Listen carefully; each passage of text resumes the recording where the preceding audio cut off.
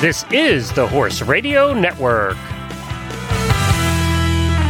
This is episode 663 of the Dressage Radio Show, official podcast of the United States Dressage Federation on the Horse Radio Network, brought to you by Kentucky Performance Products, Horse Report System, and Trust Design. On this week's USDF episode, we are joined by founder of We Ride Together organization. After that, we're going to talk to Janelle Bruce from Equestrian Canada, and then our friend S Judge Ron King gives us a tip for this week.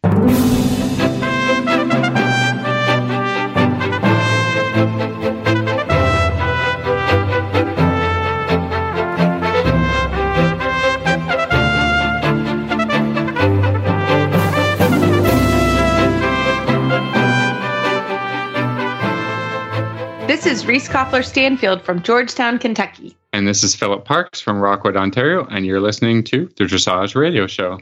Well, welcome hello. home, Reese. Georgetown, Kentucky. I know, I'm back. Last week was really a big week. Starting off with you and Meredith coming to visit me in Wellington. And it was the first time we've seen each other in person in, 2.5 years? A couple of years at least, yeah. Crazy. And if anybody knows us, we actually really do hang out together, and our spouses we have a great time. We normally go on at least a couple trips a year together. So the pandemic really cramped our style. Let's be real. It was sad. But it was so fun to get together, see you guys in person. I haven't seen Meredith, and I don't really care about you. I really care about her. But no, it was just so fun to be able to just hang out a little bit. It was a short trip. And then we packed up and went home the next day. Like you were absolutely you're like the nightcap of Wellington season for you coming to visit. Well, I mean, I hope that that it was a good trip back up to Kentucky, and it wasn't actually, but that's okay. Thank you for asking. And anybody that does the whole Florida season, or if you go to California or wherever you go, if you do go, it is not easy, and you sort of have to get in the mindset that it's going to take a week on either end, which is tricky, right? It's a week for the horses because you have to pack where you're leaving from, then you travel, then you have to get settled in your new facility. And it really is a week or 10 days, depending on how many horses and if you have gone to that farm before or not. And then the driving, it's very stressful. We happened to hit really bad storms, and we were traveling home, and there were all these tornadoes in the South. So really thinking about anybody that has farms in the South, it was terrible weather. So we thankfully had great friends. Shout out to Ashley Kehoe and Alston Kerr. Ashley let us keep the horses there at her farm another night. She was an amazing host. So we were fine where we were, and we looked at the weather and just decided, Jet Jenkins, my assistant, and I just kind of decided it was best to stay in Ocala for a day extra, which was super fun. And we were able to do that. We had coverage. We had to make some phone calls and make that happen, but everybody was wonderful and really wanted us to stay put where we were because we were safe. And we got to see Glenn, and I had seen Glenn over the summer when he was here. But it was so fun to see Glenn Hebert. He's our boss here and the owner of the Horse Radio Network. So we were able to have lunch with them. So it really was actually a fun extra day in Ocala. And then we traveled home, and then we had really bad traffic. So I don't know if anybody was traveling last week, but it was not fun. But we got home safely, and the horses were wonderful. My little puppy, who's not so little anymore, had a big week. First of all, he was a little leery of Phil. He loved Meredith. He was a little leery of Phil. And he really doesn't have enough men in his life. He doesn't. Come on, are you here to mow the lawn? Well, anything. Yeah. But he was a little bit nervous about Phil, but he was really nervous with traffic. So thankfully I wasn't driving, but he was trying to climb in the passenger seat in my lap. So that was a little traumatic, but it was good. But everybody's home safe and sound, and it's so nice to be in Kentucky. It's so green here, and it's just nice to be home with my family and my husband. Just get back to real life. So that was really nice. So it was a great season. Enjoyed every minute of it, and it's fun to be back now and getting ready. Everyone's starting to compete up here, so. Our show season, we have a horse show next week, and our first recognized show. So it's starting, which is really fun. So Yeah, it was great, but it was so fun to see you guys in person. And I can't wait for many more trips to come in the future. Well, I think we've got a pretty good show going on today, and we're going to be bringing you topics from USDF and Equestrian Canada. So let's get right to it. Love it. This Nutrition Minute is brought to you by Kentucky Performance Products, the company that simplifies your search for research-proven nutritional supplements at kppusa.com.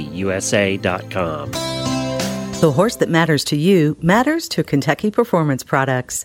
Managing horses can be challenging. Each horse's personality affects the way he behaves and reacts to the world around him. Horses with certain dispositions can be at higher risk for developing health problems than others. High-strung or excitable horses are easily stressed, but so is the timid, quiet warrior. Stressed horses are more likely to develop digestive upsets that lead to colic, diarrhea, and ulcers. Nalox Advanced was specifically developed to support a digestive tract that is under stress. It sustains proper pH levels, reducing the incidence of ulcers and hindgut imbalances, while simultaneously supporting the healing of damaged tissues. Nalox Advanced supports the complete digestion of starches and sugars and sustains populations of beneficial bacteria. Make life a little easier on your sensitive horse and start him on Nalox Advanced today. To learn more about the ingredients in Nalox Advanced, visit Kentucky Performance Products at kppusa.com.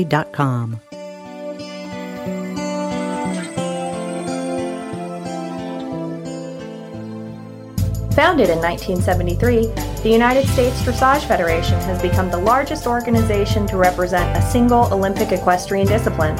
At nearly 30,000 members strong, USDF is your connection to dressage education, competition, and achievement. Visit usdf.org to learn more about USDF education, competition and award programs, and to shop our online store. Again, that's usdf.org, your online destination for dressage. Well, tonight we are so thrilled to have Carrie Caring. She is the founder of WeRideTogether on the program. Welcome, Carrie. Thank you. I'm so excited to be here. Well, we are thrilled, and we're going to get started and just have you tell us a little bit about yourself and how you founded WeRideTogether. Sure. Well, I founded WeRideTogether with the Horse Network, and what happened was my family is very, very deep into horses, as most equestrians are. If you're into horses, it's pretty much everything. And I think regardless of the discipline, and all of my daughters rode, and my daughter Maggie at the time had ridden with her coach for 4 years and was very, very, very committed and involved in the sport, and has very high goals for herself in the sport. And, her coach was the most influential person in her life. And she was groomed into a relationship with him. And, prior to that, she hadn't, she'd never even had a boyfriend. She was a junior in high school who was, a horse girl.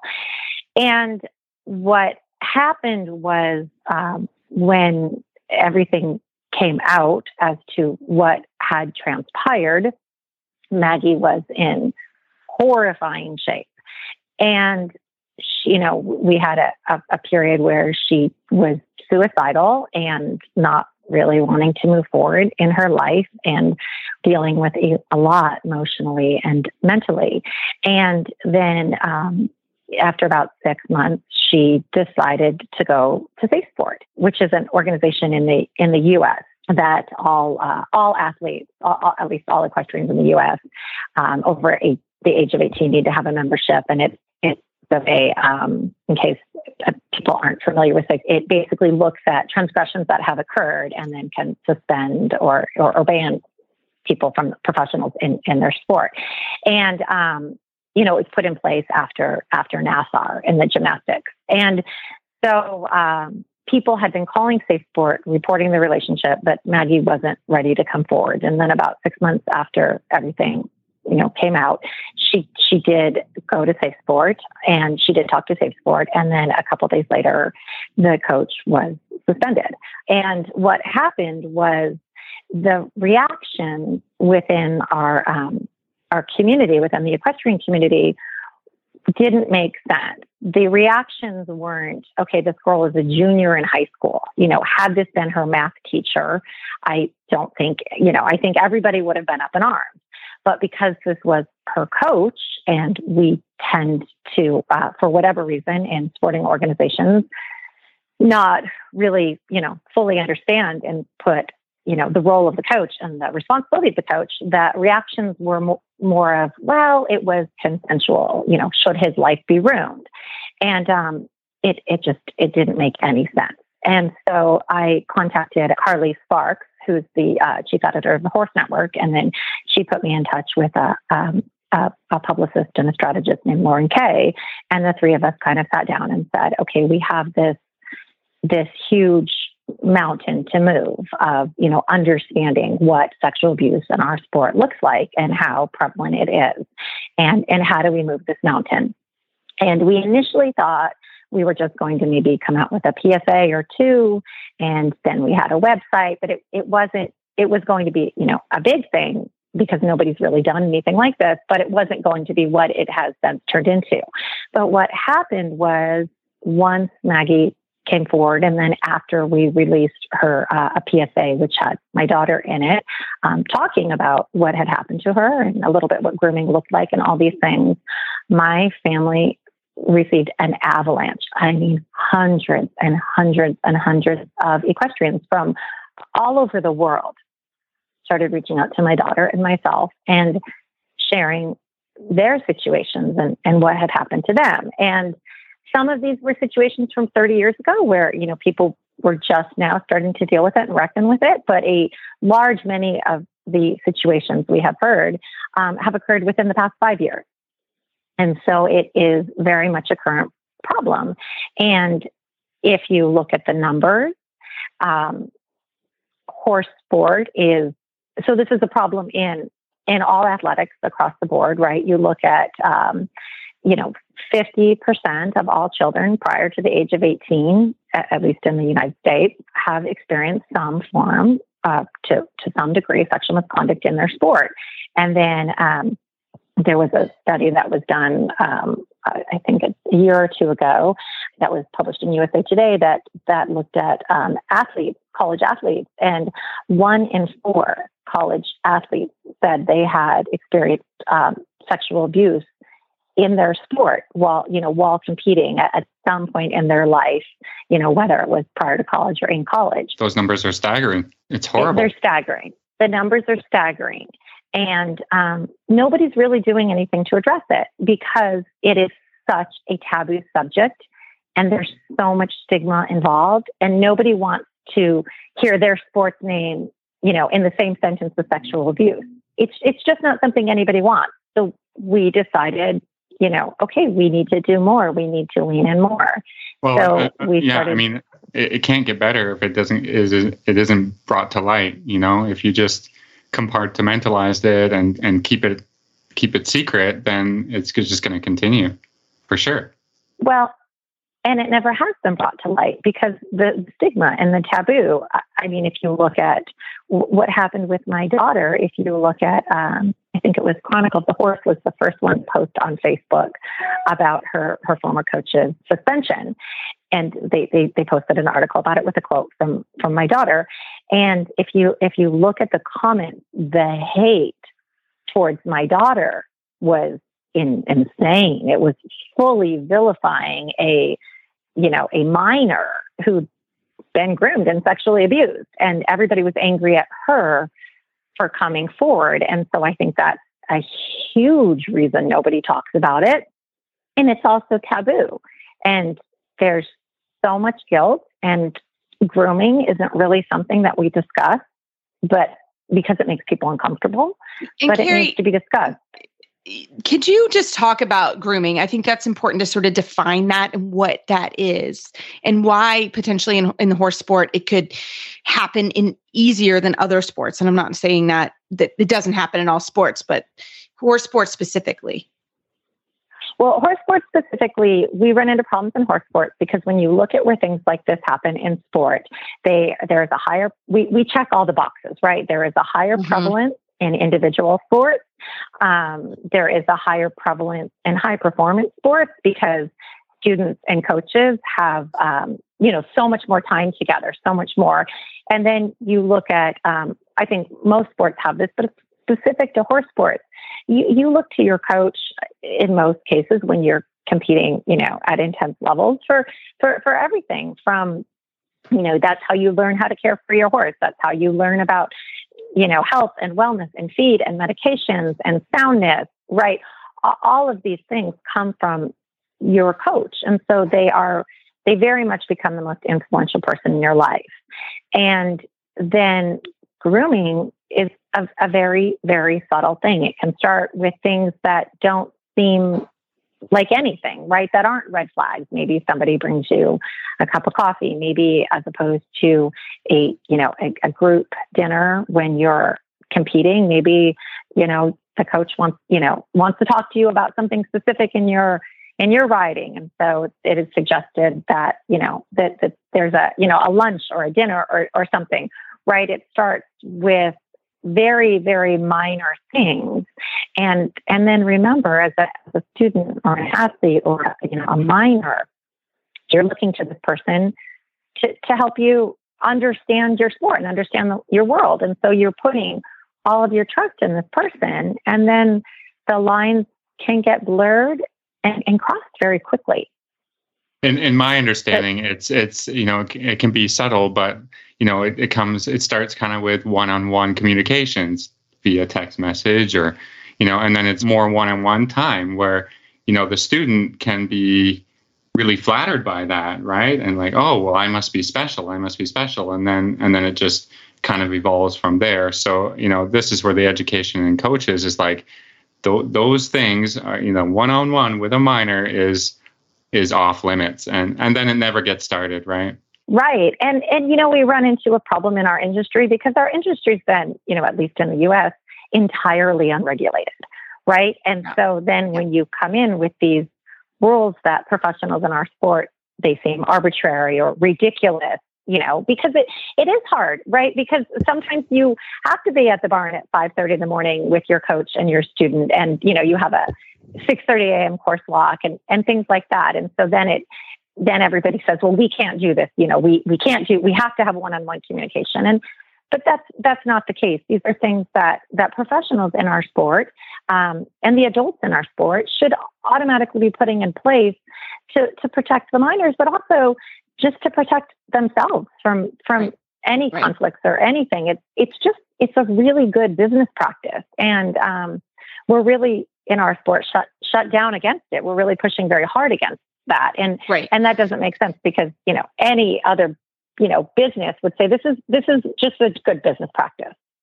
Well, and I think too, Carrie, partly with horse sports, a lot of times you travel and you're away from your family, or you're going to hotels and again, it's important that, again, Philip and I are both certified coaches. So there are rules in place. And that's a whole different topic as well. But like you said, it's also to protect the coach. It just protects everyone. And I think that is so important because for so many years, that's just what has happened. And that's not necessarily a good thing. And that's one of the reasons that we've had so much trouble in our sport, and why safe sport, like you said in the intro, has become a policy for all riders, coaches, anyone that has access to athletes. And when you listen and you take those courses, you do learn about grooming. You learn about the correct practices that should happen. So, for example, a coach needs to have communication with their minor student and also their parent or a guardian, or someone else has to be on that particular discussion. And it's not that difficult to do as a coach once you put, like you said, the practices in place. And I think that's incredibly important moving forward that happens, so that, like you said, it starts from a place that no one notices, and then it becomes an incredibly big problem. And it's not a good thing at all for anyone. No. And it's so interesting because in all of this, talking about this, endlessly, we get so much positive feedback. But we also get there's a lot of people who kind of, when we first started We Ride Together, said, well, you're going to damage the sport. You're going to ruin the sport. And I say, no, we think the sport is the most incredible thing ever. It's my family's lifeblood and my daughter's lifeblood. But we just want to make it better and stronger and healthier for the next generation of riders. And we want our barns to be the safest, healthiest place for, to flood with children, because it is such an amazing sport to flood with children. But yet when we find the professionals in our sport, and quite honestly, it's a lot of the male trainers in our sport feel very threatened by these discussions, as opposed to, it's pretty black and white. These are the discussions we need to be embracing. And these are the discussions and awareness and things that in any other walk in life, you get training around this, you get understanding around this. There are rules and regulations and a culture. And the culture of our sport, nobody blinks twice when a older male trainer gets involved with his 18-year-old working student, right? That's considered, it's that we see it all the time. But yet in any other walk of life, that totally wouldn't be acceptable. And especially with that power imbalance, look at what just happened at CNN. I mean, there was the CEO of CNN had a consensual relationship with a woman who worked under him, and they both ended up no longer being employed at CNN. And nobody in the world blinked at that. Everybody said, yes, that makes sense. He shouldn't have done that. But yet in the culture of our sport, we don't have any problem with it. And we should, because it's not okay. No, not at all. And I mean, Phil, being a male trainer, Phil, you can certainly discuss it as well. But the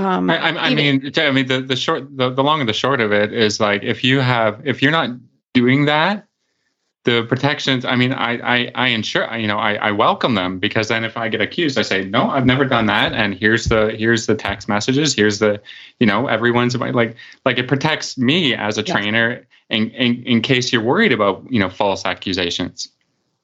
Right. It's a well duh, it's one of those well duh things, I put these things in place, and then if I get accused, I've got all the proof I need to say, nope.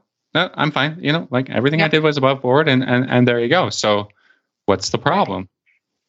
And for the record, we also seem to have in our sport, there seems to be that there are a lot of false accusations. False accusations around sexual misconduct and abuse are rare. What's not rare is that most people don't come forward. Like when you look at how this works in the criminal court system, out of 100 rapes, only, 3 actually even make it to to trial. I mean, in most cases, in fact, Safe Sport just they did a survey where they surveyed 4,000 athletes from every single discipline. And of those who had experienced, sexual abuse or misconduct, 93% of them said they did not report it. So we don't have a false accusation problem. We have an underreporting problem. And what We Ride Together is about, it's not about reporting it. It's not about the bloody mess at the end, which is Safe Sport or law enforcement. It's about preventing it. And it's about preventing it with awareness and education and better practices. And, we can't do any of those things until we get comfortable with understanding that we have a problem and addressing it and removing the stigma from talking about it. Right, exactly. Well, Carrie, give us all the information. How can we get on the website? All the details. So the website is WeRideTogether.today. And the website is great. It has the PSAs that are specific to horse sport. It has some PSAs we did with Army of Survivors. That, on it, we have a PSA with a former NFL Super Bowl player, former world-class diver, a NASCAR survivor, and then as well as our equestrians. And then, because we are beginning to take what we're doing and branch out into other sports. And we also want the equestrian world to know this, right? The equestrians aren't alone in this. This is all all the places our children participate in athletics. And the website has, resources, how to make your barn safer. There are survivor resources. There's even a page, one of our links, we found it on Zero Abuse Project is one of our partners. And we used one of their links because they had a link on their website with frequently asked questions. And I found it and I said, oh my gosh, these are the questions I'm getting asked, on a daily basis. And then we also have a really great section called Stories Have Power. And where that is if somebody, in some cases, these are people who have never shared their story before, where they want to share it, but they share it anonymously, and we use false names. We don't, we're not about pointing fingers at individuals.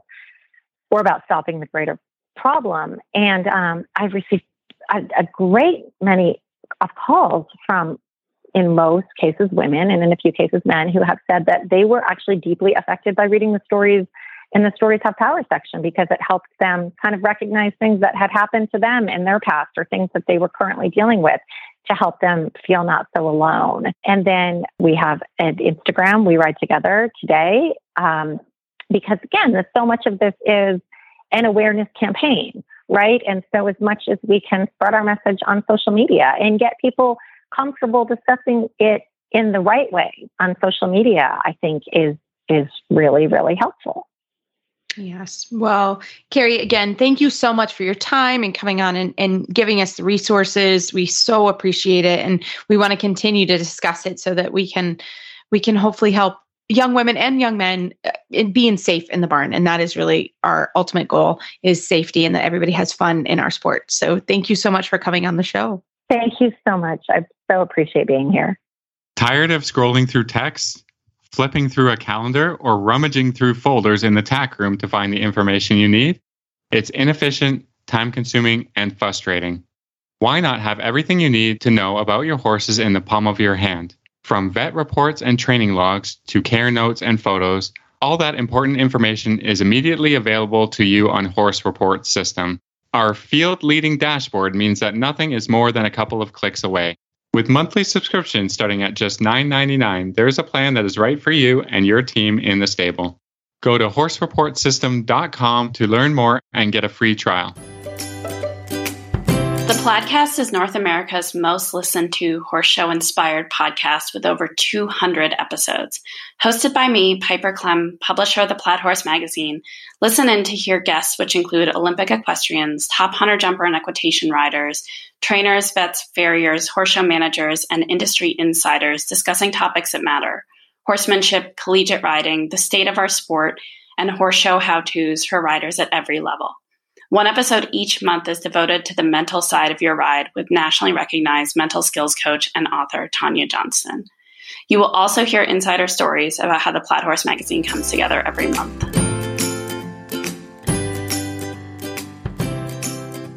Well, tonight it is my pleasure to introduce Janelle Bruce. She is the coaching coordinator from Equestrian Canada. Hi, Janelle. Hi, Phil. How are you? I'm doing good. So we thought it's really important for us to, get some coaching information out there, because I think, in 2020, the Equestrian Canada decided to revamp the whole thing and introduce all kinds of new stuff. And I've seen lots of conflicting information going on online, on Facebook and whatever. So I thought we'd just get right to the source and bring you on the show and see if we can get the correct information out there. Yes, definitely. Definitely a pleasure to be here, and for you guys allowing me the opportunity to clarify some things, because yes, there's a lot of confusion going on, and because of the complexity of the programs, it can be hard to navigate through them. So maybe I'll just let you get started and say, like, where did all these changes come from? How did they get started with that? And now where are we? Okay, so essentially it was the Government of Canada back in April of 2018. They introduced a safe sport program or mandated a safe sport program. And essentially what the requirements within that program was, there was three major ones. One of them being that we had to create an environment that was free from harassment, abuse, discrimination of any kind, and as well, creating that safe and welcoming, inclusive environment. A second point of that was that we needed to provide mandatory training on these subjects. And then the third was that we needed to put in place a complaint management process or dispute resolution process. So those were the key factors that influenced the development of the coach status program, which does in fact answer to the requirements of the Government of Canada in regards to the safe sport. And then as well with, as you mentioned, prior to 2020, Equestrian Canada, yes, we had the coach levy, but then again, those types of programs didn't necessarily respond to the mandates of 2018. And so there was a lot of enhancements. So that's where the coach status program was developed from. So, we talked off air, I said, last year I've got my certification. And I think a real benefit of the new programs is that step by step, it provides a pathway for anyone to kind of get going on their towards certification. Because I think, that's the end goal of Equestrian Canada is to get everyone certified. But broken down into these steps, it's much easier to do. I hadn't been certified because my feeling was that there was no real place for me. The umbrella didn't include someone who had been coaching and teaching for a long time. I've been doing it for 20 years. And, I never got started when I was younger. And so there was all these strange requirements for jumping. And, I understand where they came from, but I was like, well, I don't have a jumping horse now. And, where do I get started and whatever. And the new program really let me go along the pathway towards certification. And then I found that, over the past 2 years, it wasn't easy, but it was clear and straightforward. And so that's where I want to say thank you so much for doing that. And maybe now we can talk about what are the steps and how does someone get started in towards certification through the new programs. And people are getting tripped up on the labels of the steps. So we're going to try to really break them down and tell them what they need to do. Sounds good. So essentially, yes, you did mention you got certified. So that would have been done through the Coaching Association of Canada, as well as EC, the NCCP program, which is the National Coaching Certification Program in Canada. And for then all sports. Yeah. So, yeah. Yes. That is not equestrian specific. So, yeah, they're really nicely tied together. Yes, correct. So, with that being said, there is some, CAC does work in cooperation with us to develop more like sport specific within the NCCP. But yes, you are correct. It is across all sports. There's 65 or 68 sports that do have an NCCP program. So essentially with the coach status, so there are currently 2 statuses. We're looking at registered coach status, which is more tailored towards the coach who is either pursuing certification or, new to the coaching industry, instructing, that kind of thing. So that would be registered coach status. And that one is a status that does not, you don't need a certification or verified experience to hold registered coach status. Basically, it would, there'd be an overview, your concussion education, fostering healthy equestrian environments, which would be your safe sport training.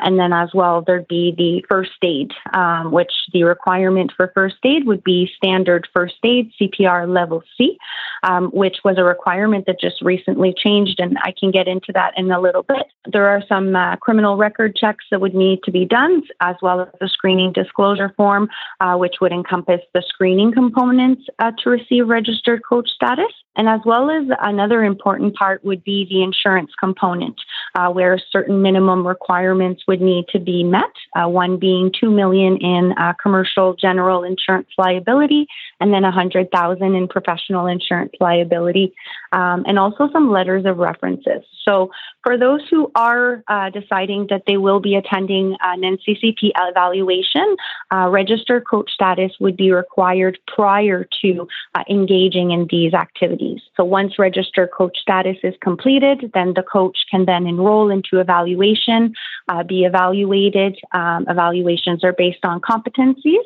and then upon successful completion, then if that coach wishes to upgrade to licensed coach status, they can do so, as licensed coach status does require a certain level of experience and expertise that needs to be demonstrated.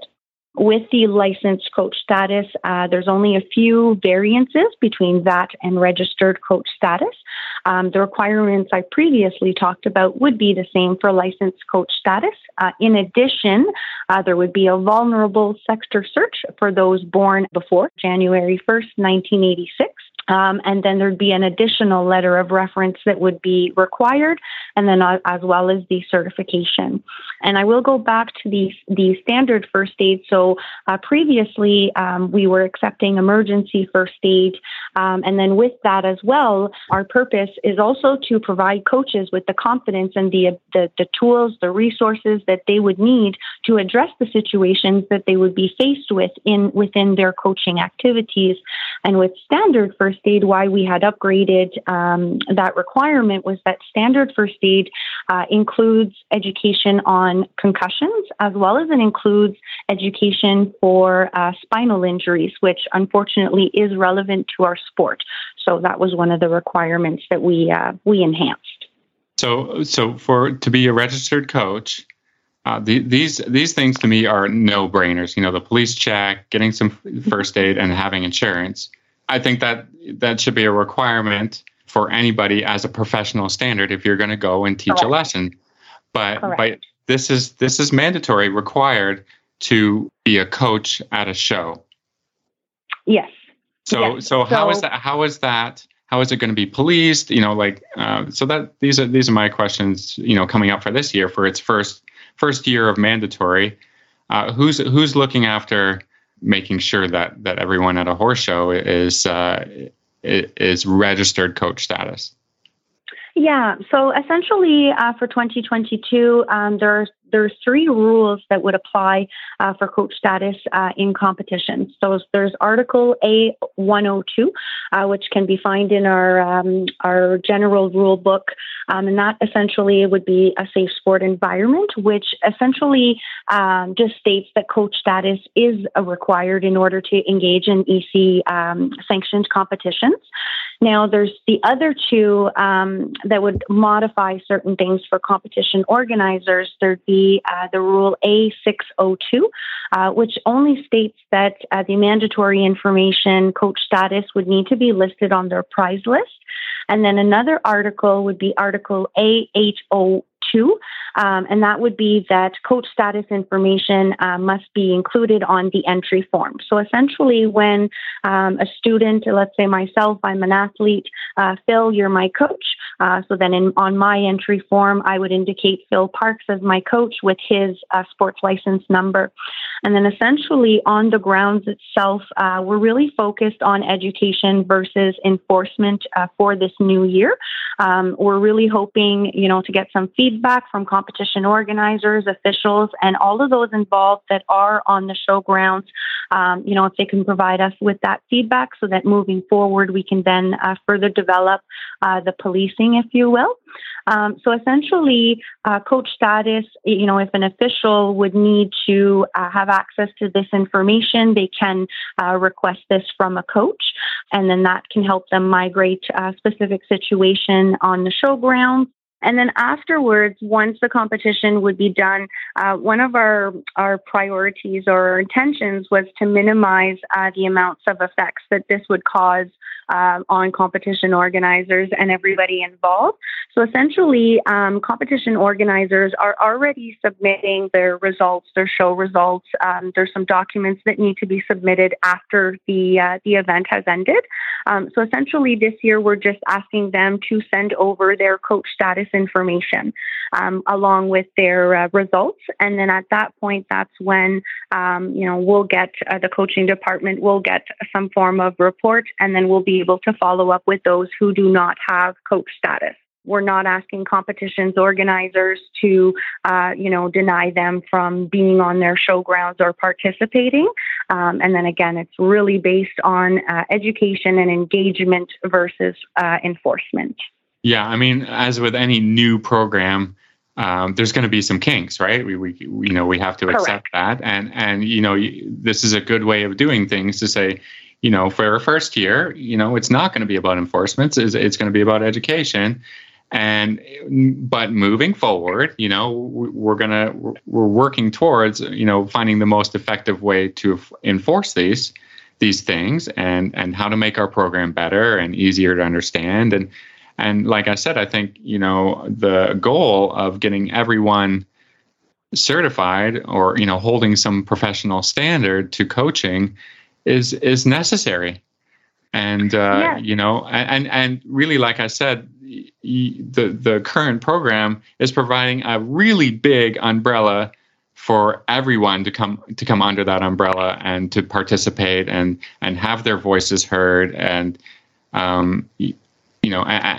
get going towards certification. So I think that's fantastic. Now I've noticed there's a lot of new info on the internet. Maybe you can direct our listeners to, where are we going to find more information on this, and how can we get everyone participating and also heard in their opinions about this? Yeah, so essentially they can go to our website, www.equestrian.ca. Under the Program and Services tab, they can click on Coaching. And then from there, they would have a few tabs, whether it's coaching certification, coach status. All that information is can be located there. And as well as there's some great checklists that make it easier for candidates to migrate through the process, that really breaks it down step by step, starting from step 1 all the way to step 8, 9, that really helps them, guide them through the process and clarify things for them as they're going through it. Yeah, I mean, I experienced that for sure. And when I was getting started, it seems like there's a lot to do, right? But if you just start at the first thing, get that done. There's an online portal to submit everything that you have, or, correct. And that was really easy to navigate. Really commend whoever is doing your web design. And 2 years later, I went from nothing to certified. So, it's an awesome process. Awesome programs that are being run, and I hope I can continue and help in some ways. So Janelle, if somebody wants to contact you for more questions, how can they do that? So they can either contact me directly. My email, jbruce, BRUCE, @equestrian.ca. Also, they can contact the coaching department, which would be coaching@equestrian.ca. And then either myself or my colleague Sylvie, who does the processing for the coach status application, could definitely guide them through, whether it's technical issues or, help with migrating the program itself, help with migrating the eCampus and all the resources available. We'd be more than happy to do that. And if you're in Ontario, the Ontario Equestrian people there are also super helpful and can get you going on your way. Yes, we do work in collaboration with our PTSOs. This is something that, kind of all hands on deck, sort of scenario. So we do work closely in collaboration with our PTSOs, who do also support the coaches in navigating these programs. Fantastic. Well, thank you so much for your time tonight. It's been a pleasure and really educational. Well, thank you very much for having me. Well, on Phil's trip to see us in Wellington this week, it was great because we had just received our halters from Trust Design, and it was really fun. We are able to get some great pictures. We're not going to talk about how many pictures it took, Philip. Yeah, we're not good at the whole photo shoot. Well, okay, wait. Reese and Bingo and Mike were perfect. I'm just going to say, potentially there were some we had to fuss at Phil a little bit on smiles, but the horses looked beautiful in their new Trust Design halters. They looked great. They're beautiful. They're fun. First of all, check out, you can see us. We'll there. It's the head of our website now, our Facebook page, and they're beautiful. And my horses were beautiful models.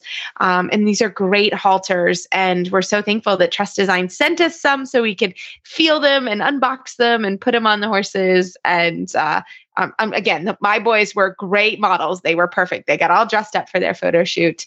And then we finally got Phil to smile a little bit. So we hope you enjoy these halters. They're great. Take a look at my beautiful horses. They looked great. And we hope you enjoy the halters. You can check out the halters and all of the other Trust Design products at trvstdesign.com.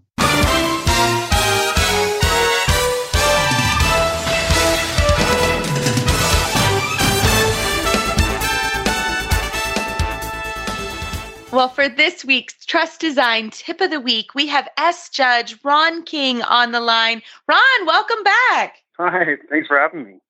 Well, as an S Judge, we asked you, we don't get enough judges' tips. And as we're all getting ready for showing this summer and spring, what is your tip for all of us for a good test? I think the biggest one that comes to mind is preparation for each movement.